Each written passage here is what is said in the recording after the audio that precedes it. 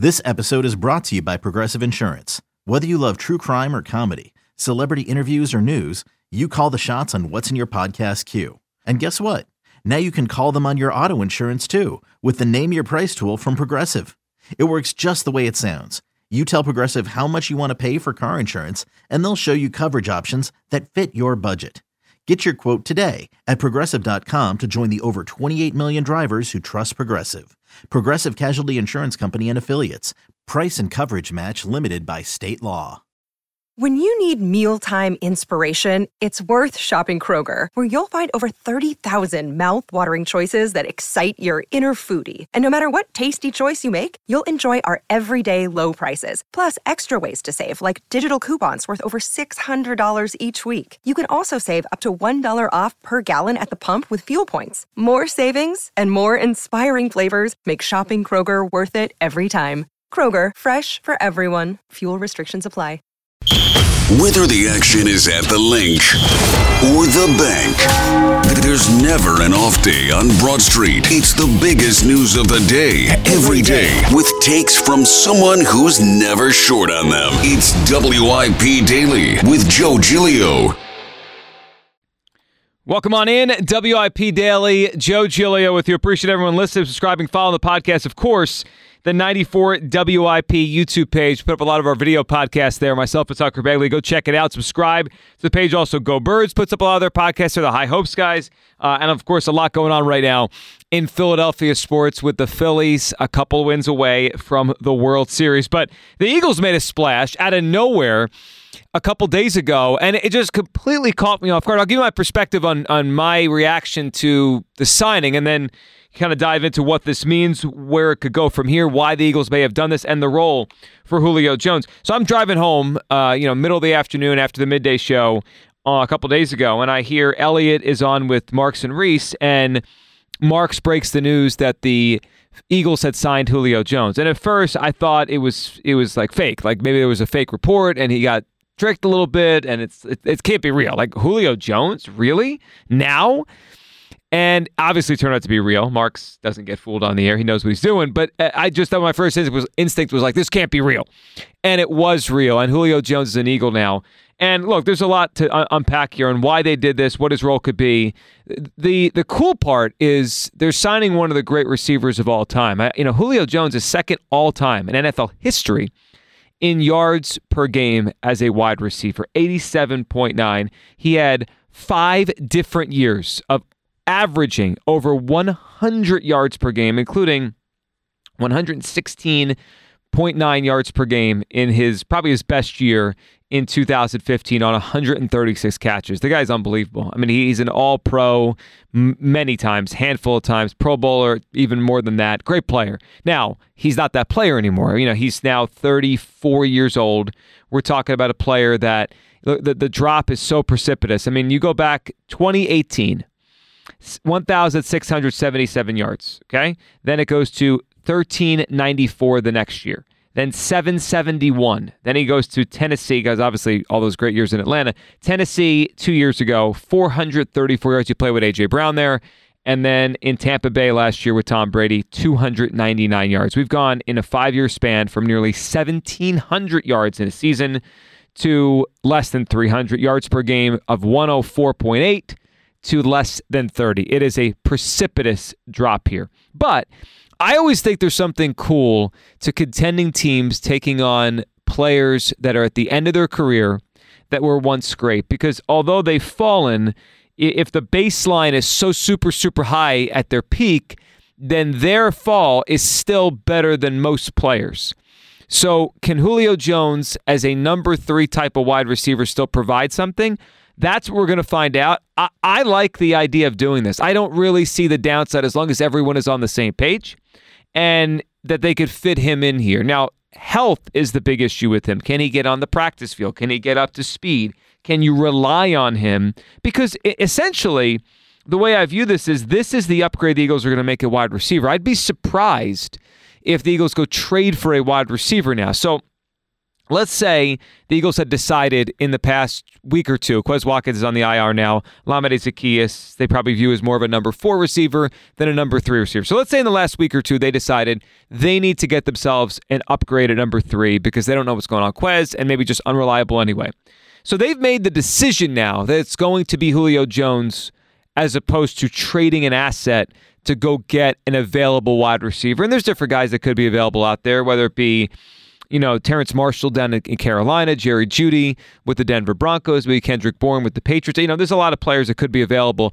Hunter Renfrow with the Las Vegas Raiders. Just, potential names that could be out there. The Eagles have made the decision now that Julio Jones is their wide receiver upgrade. Now, I suppose, if he gets hurt in the next week or two, they could also pivot and then trade for a wide receiver. But let's say he stays healthy enough in the next week or two, we get to the NFL trade deadline right before Halloween, there's no more upgrades coming. So this is the wide receiver upgrade. So in itself, it's some high risk because he's not a reliable player, hasn't been now for years with health issues, but it's high reward. His floor is still something because he's Julio Jones. The guy has been an incredible football player for a long time. Now, as far as his role, I thought it was really interesting yesterday when Nick Sirianni spoke about him and then Julio Jones spoke. They didn't talk about a guy that barely will get on the field. It seems like Julio Jones is going to play. I love that he said his mentality is to dominate still. He's not thinking about himself as a player in the waning days of his career.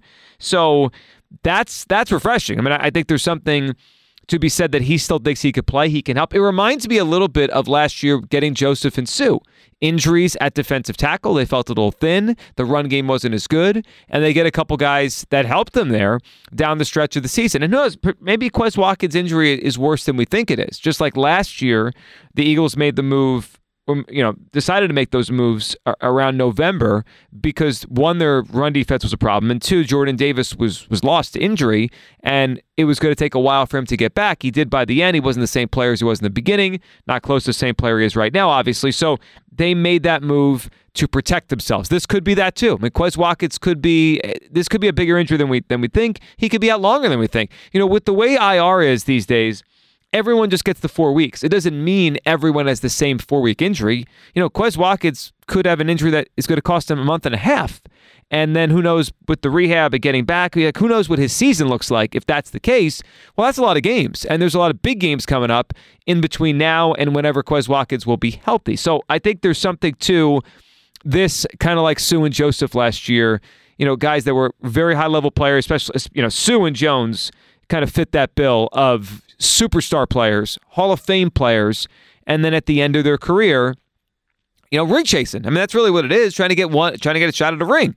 And for Julio Jones, he's never gotten one. He played in once through both, with the Falcons when they lost to the Patriots, and he was at one point, the most dynamic player on the field when he played. He's not that guy anymore. So the question I have, a couple things. One, how I think they'll use him, where he could help. We'll get to that. But where he plays is going to be fascinating to me because when you kind of line up the Eagles receivers over the past couple of years, they had very clear and defined roles and spots you would put them on the field. A.J. Brown outside on one side, Devontae Smith outside on the other side, and then whoever was the slot guy. Lamade Zaccheaus or Zach Pascal, more of the underneath, over the middle, kind of, tough yards, third down kind of receiver that can make a catch for you. Quez Watkins, take the top off the defense receiver. Julio Jones doesn't fit either profile. He is a big-bodied, one of the biggest, most physical, and at the time, when he was at his best, fast receivers in the NFL. We're talking about 6'3", 220. He's your classic outside receiver, and it's why the Falcons traded all they traded to move up to the 6th pick in the draft 2011 to get this guy. He's been remarkable. But when you put him on the field with A.J. Brown and Devontae Smith, there's nothing wrong with having all three on the field. In fact, when it's all said and done, we may look back at, let's say 15, 20 years from now, when the careers are over for all three. And for Julio Jones, it'll be over very quickly. And for the other couple guys, maybe 10 plus years from now, Julio and AJ and Devontae will be done.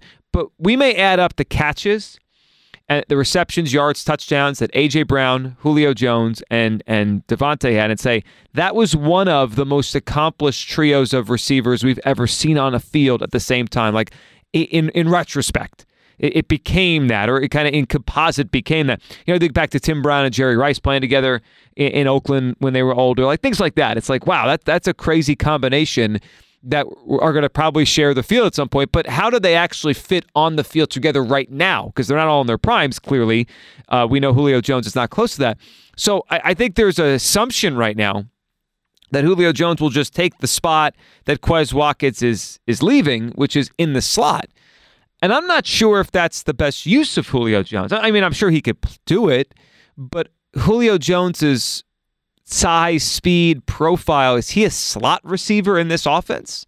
They've talked about wanting the slot in this offense, and it's kind of why they've propped up Quez Watkins so much over the years. They want the slot to take the top off the defense, to be a speed threat, to be a over-the-top threat. That's probably not Julio at this point of his career. So I don't know if this is going to upset the apple cart. I don't know if it's going to be a thing where it's going to take a transition time. And do you want to upset two spots versus just one? But the way I view it is putting AJ on one side, on the outside, Julio Jones on the outside on the other side, and Devontae Smith in the slot is your best combination. The pieces of the puzzle seem to fit together the most in that realm. That's the way they fit. So that will be really interesting to me to see if they move Devontae to the slot. Are they going to spend time in practice? Now, Devontae missed practice yesterday with a hamstring issue himself, so that adds another layer, like how banged up are they a wide receiver? But when they all are healthy and they're all on the field, whether that be this Sunday against Miami, next Sunday against Washington, however it's going to be, will they put Devontae in the slot? Or will they just say, Julio, you're signed, we need a slot receiver, you play the slot? So that will be a very interesting part of all this, and how they use him and where they use him within the trio of wide receivers. The other major element to why I think they brought this guy in and why they made the choice on him versus, let's say, a trade for someone else, those names I mentioned earlier, Judy and Hunter Renfrow. There's no secret right now the Eagles are struggling significantly in the red zone. They come into Week 7 here, ranked 23rd in the NFL in red zone scoring percentage in terms of touchdowns. We know Jake Elliott's kicked 1 million field goals, but in terms of touchdowns, they are 23rd in the NFL at 45.5%.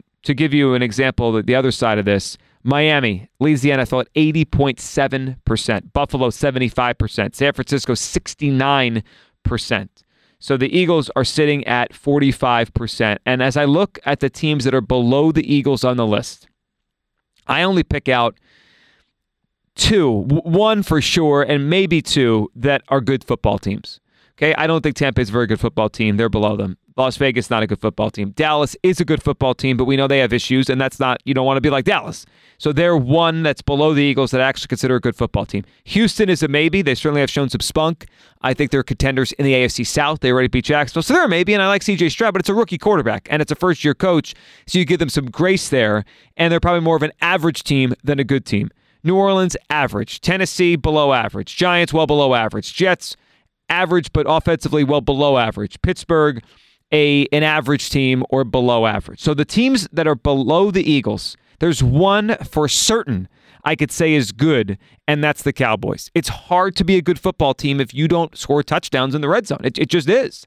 And you look at the top, I would say you're seeing a lot more good football teams in the top half of the NFL in scoring touchdowns in the red zone.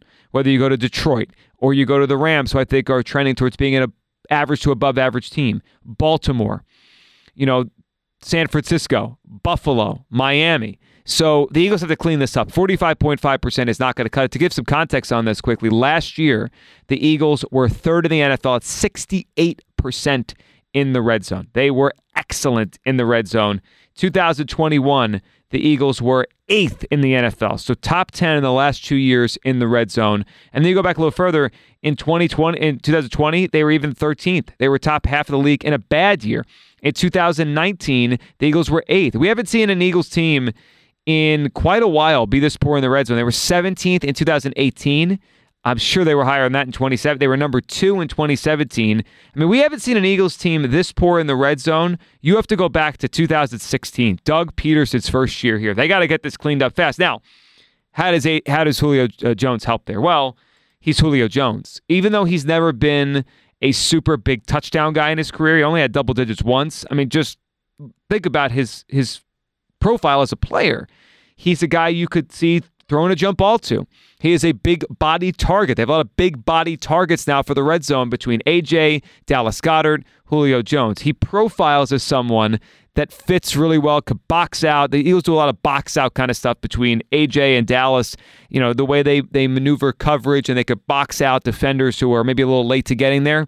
You could see Julio Jones doing a similar thing there. So I think he will help, and maybe the most immediate help will be in the red zone. And as far as bringing another high-profile guy to a high-profile room, I sometimes I would worry about that. I don't in this instance, because there's a connection here. So he was former teammates with A.J. Brown. He's an Alabama guy, so I think just, right away there's a connection to Devontae Smith. There's a connection to Jalen Hurts. There's a connection here with a lot of guys on this football team.